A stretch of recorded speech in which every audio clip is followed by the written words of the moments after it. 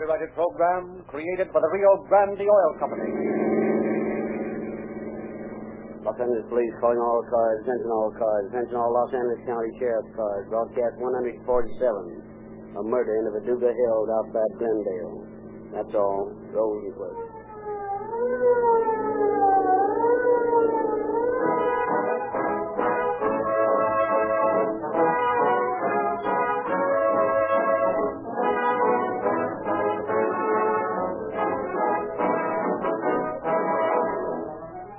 All you people who listen to Calling All Cars would suddenly decide to try Rio Grande cracked gasoline, every Rio Grande service station tank would be dry in a few hours. Every week we appeal to all of you to drive into a Rio Grande station. And after every broadcast, hundreds accept our invitation. You look for the big Rio Grande sign. You see the slogan, Calling All Cars, cracked gasoline, and you drive in. If you followed our broadcast carefully, you ask for a free copy of the Calling All Cars news and look for the illustrations of the 14 free gifts Rio Grande offers to boys and girls. Then you say, skeptically, to the attendant, well, fill her up with Rio Grande crack. I've heard so much about it, I want to see how it's true. So, you get a tank full, and you get a handful of police money with your change. Police money that youngsters are eagerly saving to exchange for Rio Grande's free gifts. And you start down the street expecting great things to happen. But nothing does. Well, remember, you've got at least a gallon or so of some other gasoline to use up. Perhaps you won't notice the difference until next morning when you step on the starter and find your engine roaring before you can get your foot off the button. You've never had starts like that with any other gasoline. Get into second gear, speed up, and you can't help but notice how much peppier your car acts. How easily you pass other cars in traffic and speed ahead after traffic stops. Look for a hill. Go up it in high gear. You'll agree then that Rio Grande crack makes all the difference in the world in your car, and you'll realize then what we mean when we offer you police car performance in your car.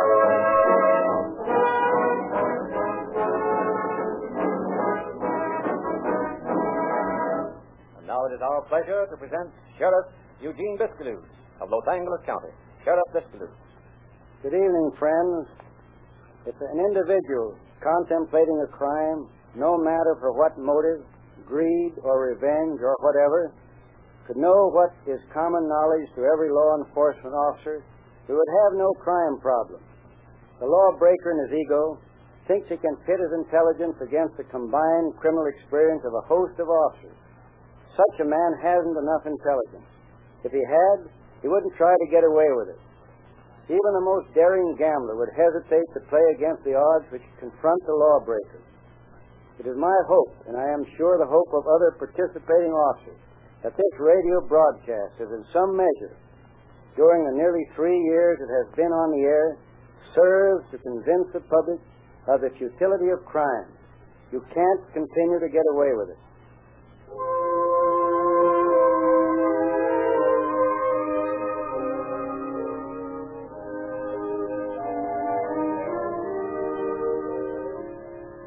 It is June 21st, 1913.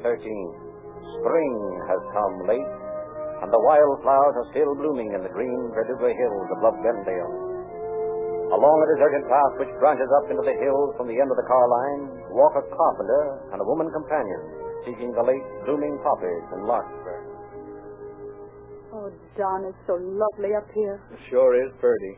Look at that patch of poppies down there by that pool. Gosh, just like a golden carpet. Let's go down there. All right. Only, Sarah, will you kiss me first? Now, Don, don't be silly. Sarah. Listen, what's that? Sounds like somebody moaning. It came from in those bushes there. I'll take a look. The woman, all covered with blood. Here, Sarah, stop and pull her out of here. Oh, tongue's too swollen. Her throat's cut. Listen, Sarah, we got to get her to a doctor quick. Oh, we can't carry her. No, but I have it. I'll get down the trail to the nearest phone. You stay here with her. What will I do? I'm frightened. Now, don't go to pieces. Get her some water. See if she'll drink. Oh, Don, don't leave me. I got this. You take care of her. I'll be back just as soon as I can.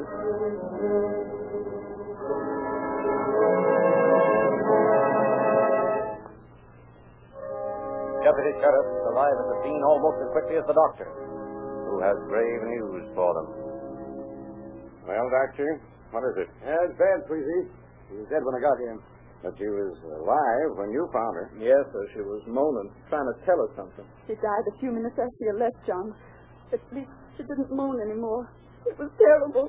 Worse even than a moaning. Oh. Perhaps you can take the young lady out of this. That is, if you're through questioning her, Tweezy. Sure, go ahead. Take her home. She's all upset. Thank you. Come along, Sarah. Now, what have you found, Doctor? Well, her skull has been fractured by a blunt object. Her throat's been cut. Either injury could have caused death.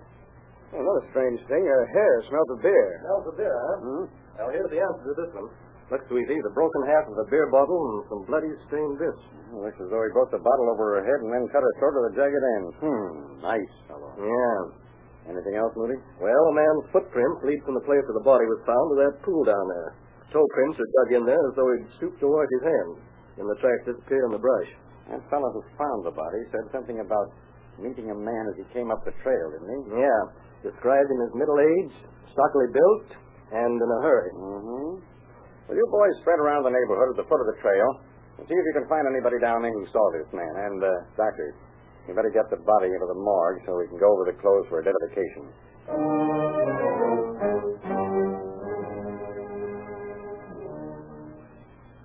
A squad of deputies comb the neighborhood at the end of Brand Avenue car line.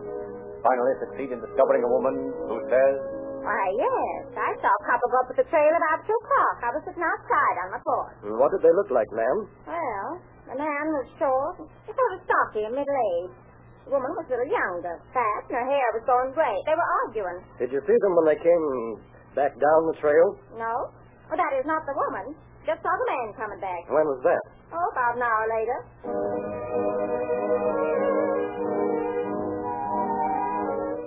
Armed with this meager information, Deputy Moody reports to Deputy Squeezy at headquarters.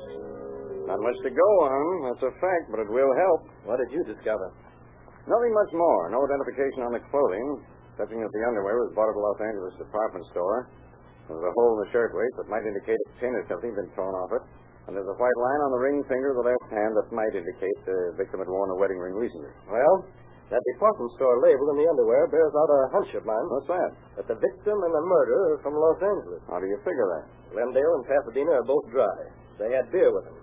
They must have bought it in L.A. Well, I think you're right about that, but Los Angeles is a pretty big town. We've got a devil of a job to identify. You'll have to get a lot of publicity from the papers. And then when people start coming in to try to identify her, we'll have a department store dummy dressed in her clothes and see if they can identify her. Good idea. We'll get the papers to spread the thing tomorrow morning.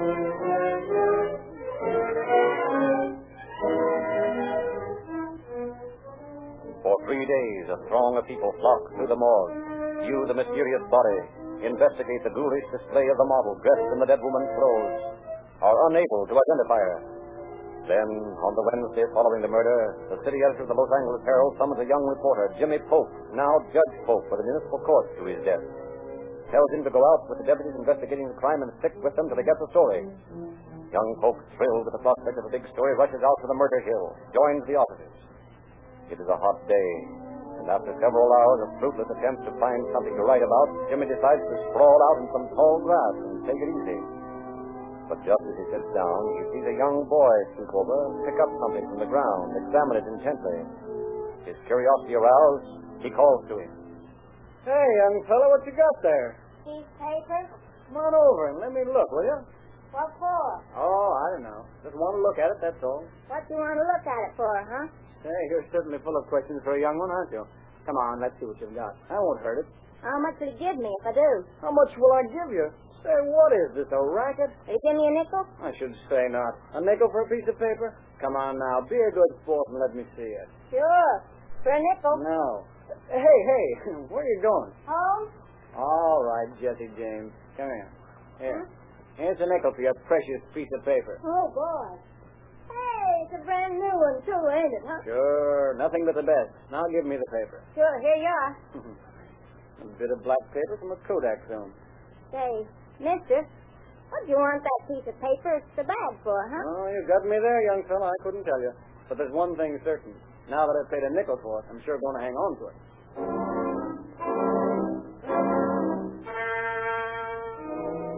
During the rest of the long afternoon, young Pope occupied himself with one thing and another. picked up some scraps of white paper from under a bush, sticks them in his pocket for luck, and at last, just at sundown, the deputy sheriff gives him a ride back to town. Weary from the long day, he finds sleep impossible when he arrives home. So to keep his mind occupied, he mulls over the black Kodak paper, examines the scraps of white paper minutely. And the next morning, he presents himself to the city editor with no story, but a meager lead to one. What'd you get out there yesterday, Jim? Well, I don't know if it's worth anything, boss, but here it is. A piece of black paper off a roll of film and some scraps of white paper.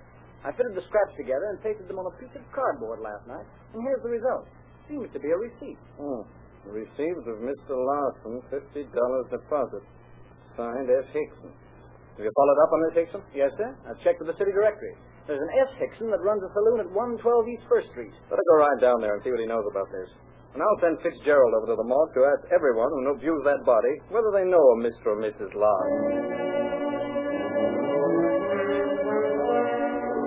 While Fitzgerald races off to the morgue on the city editor's hunt, Jim Polk heads for the saloon on 1st Street. Morning, sir. Good morning. What do you have? Are you Mr. Hickson, the proprietor? Yes? I've got a receipt here I found. I wonder if you could tell me who this Mr. Larson is. I don't know. You signed this receipt, didn't you? Nope. That's not your signature? Nope. You must be mistaken, young man. I don't know any Mr. Larson, and I didn't sign that slip.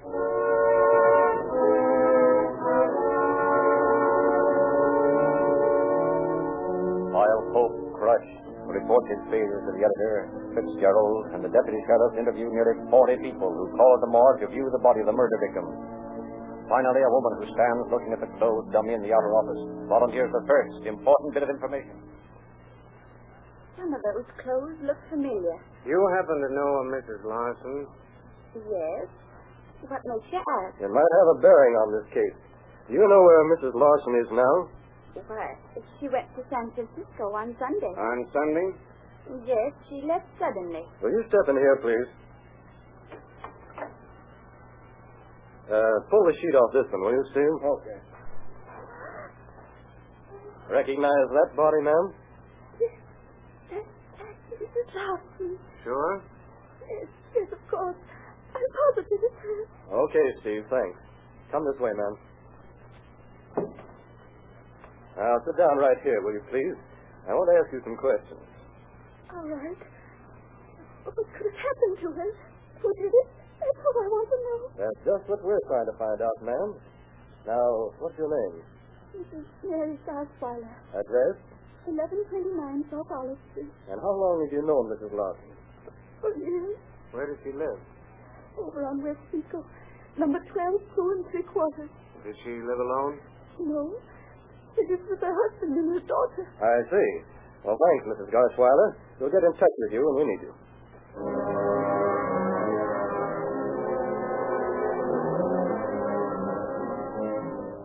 Acting upon the new bit of information, Deputy Sweezy and reporter Fitzgerald rushed to the Larson home on Pico Street. Not knowing exactly what to expect, the two men approached the house cautiously, ready for any surprise move the suspected Larson might make. But in response to Sweezy's knock, the door swings open. A young girl peers at them a brief instant, then slams the door shut again. It's a fine reception committee.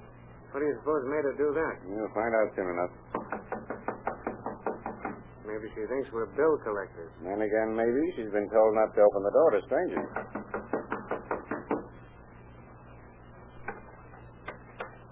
What do you want? Are you Miss Larson? Yes. Is your daddy here? Well, what do you want? Just want to talk to him, that's all. Well, he's not here, and I'm sorry, but I'll have to shut the door. Are you here all alone? Well, I don't see why you want to know. Better tell her who we are, Swiggy. The kid's scared of something. Seems that way, all right. Now, look, miss. I'm Deputy Sheriff Sweezy, and this gentleman's a reporter. We're not going to hurt you. Just want to ask your father. I thought maybe you were going to rob the house. Mommy told me not to tell anything. She was away. Well, you don't have to be afraid of us, young lady. We're not here to harm anybody. You say your mother's away? Yes, sir. Daddy said she'd gone to San Francisco. Now, where is your daddy? Working? Yes, sir. I hate to have to do this, Fitz, but we need a positive identification. You mean take this kid down? Exactly. If it's her mother, she's got to know sooner or later anyway. Yeah, I suppose you're right. You're talking about my mother. Something happened. Now, wait a minute, young lady. You didn't say that anything had happened to her. We just... You did. You did. You said I'd have to know about something anyway. Where is he? Where is he? It's even worse than I'd figured, but it's got to be done. Taken to the morgue, the sob-racked child's hand clutching Deputy Sweety's hand, looks for one instant at the body, then runs screaming out of the dismal place. Identification of the murdered woman is complete. A short time later, the grief-stricken child tells the two men a tearful story. Daddy and Mother left home together last Sunday about noon. They said they were going house hunting. Late that night, Daddy came back alone. He said Mother suddenly made up her mind to go to San Francisco. He said we'd follow her in a few weeks as soon as she found a house up there. And where is your daddy now? He's at work. He works at a barber shop. Well, where is the barber shop? At 110 East First Street. 110 East First. Next door to Hickson Saloon.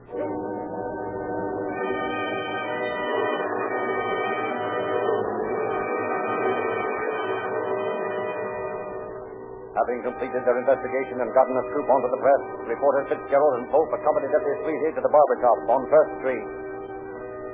Just have a seat, gentlemen. Just be 1 minute. We're looking for a man named Larson. Does he work here? Sure, that's him. Back at the last chair, he's shaving that policeman. Thanks. Murderer shaves policeman the sheriff's clothes in. What a headline, eh, Fitz? Two pieces of bloodthirsty. They haven't proven a case against him yet. But they will. Your name Larson? Yes. Sorry to have to bring you bad news, Larson. But your wife's been murdered. What? Yeah. Just got an identification on that Viduga Hills murder. The victim is your wife. Well, there must be some mistake. My wife's in San Francisco. I put her on the 1 o'clock train myself. Well, there must be some mistake. There's no mistake. Your daughter's already identified the body. You better come along with us to headquarters. We want to ask you some questions. While Barbara Larson is slipping out of his white coat, reporter Pope jumps into the saloon next door and tells bartender Hickson the development. Now, what I want to know is, what's the big idea of the runaround? Larson is a barber next door, and it stands to reason you know him. And that receipt I showed you is signed by him. Chances are he's guilty of the murder of his wife and will be hung for it. Now, why hold out on me? Well, I tell you, son, it's my business. I make it a policy never to know too much about the other fellow's affair. And never to talk about what I do know. Well, that's a very worthy policy, but when you're handling murder, it pays to tell all you know. I haven't got anything to hide. I signed that receipt all right. You see, Larson's foreman of the shop next door, and on Saturday nights he's always left in charge. He brings the cash in here when he closes up to keep in my safe over Sunday, and I give him a receipt for it. Then on Monday, he returns the receipt and I give him the money, which he deposits in the bank. One night he was in a hurry. He didn't wait for the receipt. I made it out anyway, and I put it with the money. He found it when he took the cash to the bank on Monday, and he intended to give it back to me, but he forgot about it. Later he told me he destroyed it. So what do you think? Did he kill his wife? I don't know. He was awfully stuck on some girl that wasn't his wife, I know that. That's motive enough. Thanks for coming clean, Mr. Hickson. I'll come back someday and buy you a drink.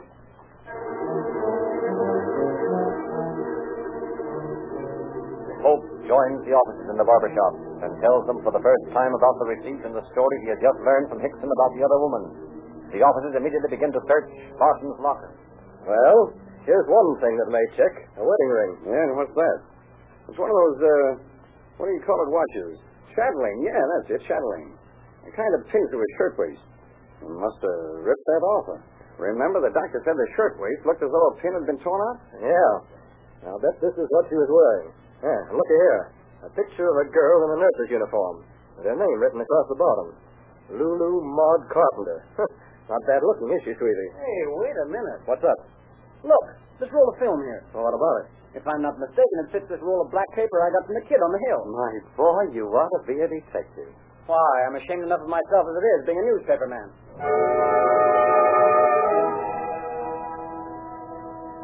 While officers are searching for the mysterious Lulu Maud Carpenter, Moody and Sweetie question Larson.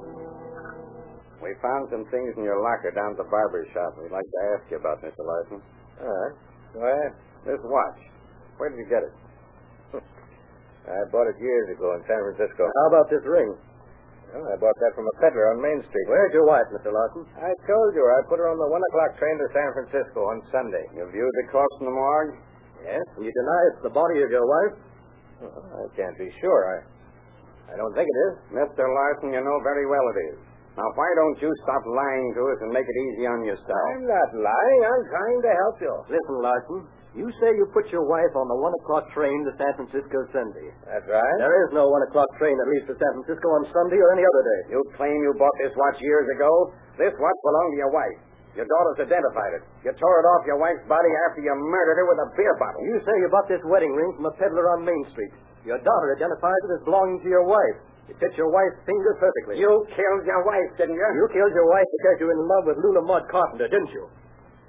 Well, I have nothing to say.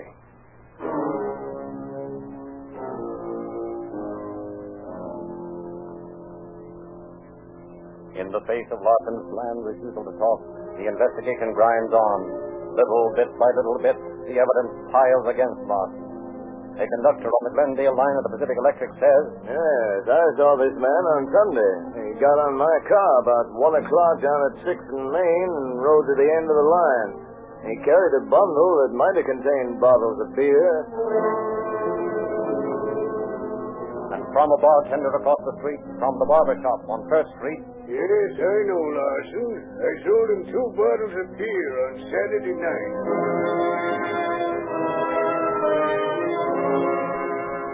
And then the word comes that the officers have located Miss Carpenter and are bringing her in. While Moody and Sweezy are waiting for her, the developed roll of film is delivered to them. Well, let's see what Mr. Larson's been photographing. Pictures of our friend Miss Carpenter. Would you look here, Moody? These pictures were taken by that pool up in the hills. Sure, that's where young folk got that black paper. Yeah. But can you imagine a fella like that? Takes his girl up in the hills one weekend and comes back the next weekend and murders his wife on the same spot. He likes the place. Maybe he'll buy a lot up there. Boys, we've got Miss Carpenter outside, sir. Send her in. Yes, sir. You come in, miss? Thank you. Sit down, please, Miss Carpenter. And Deputy Sheriff Sweezy. This is Deputy Sheriff Moody. How do you do? Miss Carpenter, are you acquainted with Mr. Larson? Why, yes. The officers told me what to suspect him of. I just can't believe it.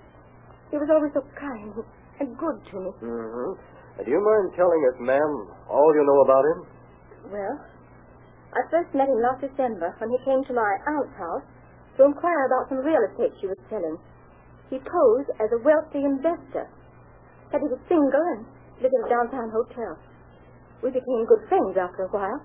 He was very religious. Every Sunday we went to church together. Do you recognize these pictures, Miss Carpenter? Oh, yes. Yes, of course.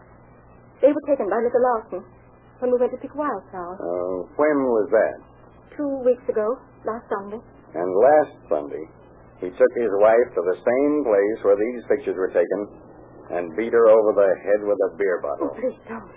Did you notice Mr. Larson throw anything away while you were up there with him? Any piece of paper, that is? Why, yes, I did. He put his hand in his pocket for something or other and took out a piece of paper instead. He didn't seem to want me to see it, so he crumpled it up and threw it away. I shouldn't think he'd want you to see it. Here it is. A receipt for Saturday's take at the barber shop. He wouldn't want to admit that to you when he was posing as a rich real estate operator. No. No, I can see that now. Now, when did you see him last? On Sunday evening. Just after he murdered his wife. Yes, I guess so. What did you do that night?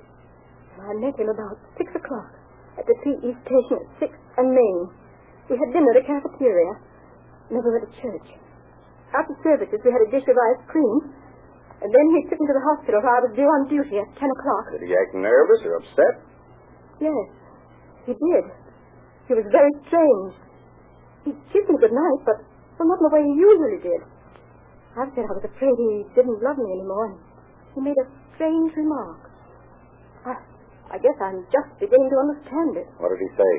He said, I think enough of you to make it possible for you to be my wife.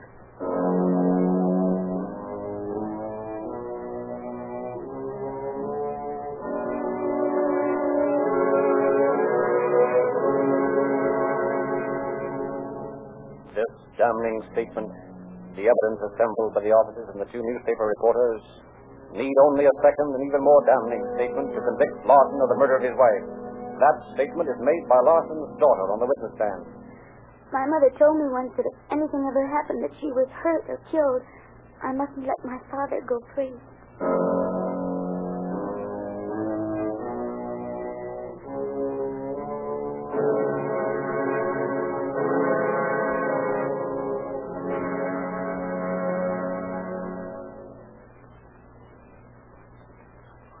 Larson could bring no defense to sway a jury away from the evidence of his guilt, furnished by Deputy Sheriffs Moody and Sweezy and reporters Jimmy Pope and Fitzgerald. He was found guilty of murder in the first degree and in due time was hanged in San Quentin Penitentiary. Thank you, Sheriff Fitzgerald. Sheriffs and police chiefs of California, Arizona, and Nevada unanimously agree that calling all cars helps prevent crime, and that Rio Grande cracked gasoline helps catch criminals. Sheriffs of many western counties specify Rio Grande cracked, as do the police chiefs of Los Angeles, Oakland, and other leading western cities. These men give gasoline its supreme test, and they know that Rio Grande cracked starts quicker, goes faster, and further. As a result of the recommendation, Rio Grande cracked gasoline powers more police and emergency cars than any other brand everywhere it is sold. You can get this same gasoline in your neighborhood Rio Grande station. But if you are going to enjoy police car performance in your own car, first protect your engine with Sinclair motor oil. Many oils break down at high speed. Many oils fail to lubricate fast-starting engines. But we guarantee that Sinclair motor oil will never fail to give your engine perfect lubrication. The impurities have been extracted, the wax, the petroleum jelly, that weakens motor oils, leaving only pure, concentrated oil. Every Rio Grande dealer recommends and guarantees Sinclair motor oil.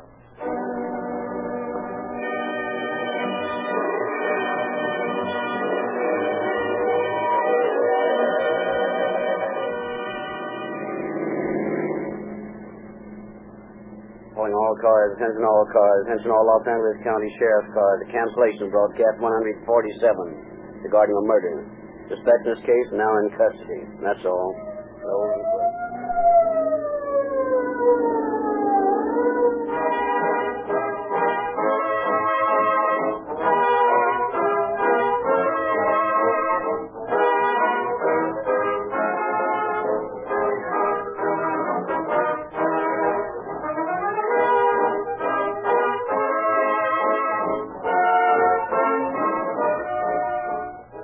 Your narrator, Frederick Lindsley, bidding you good night for the Rio Grande Oil Company.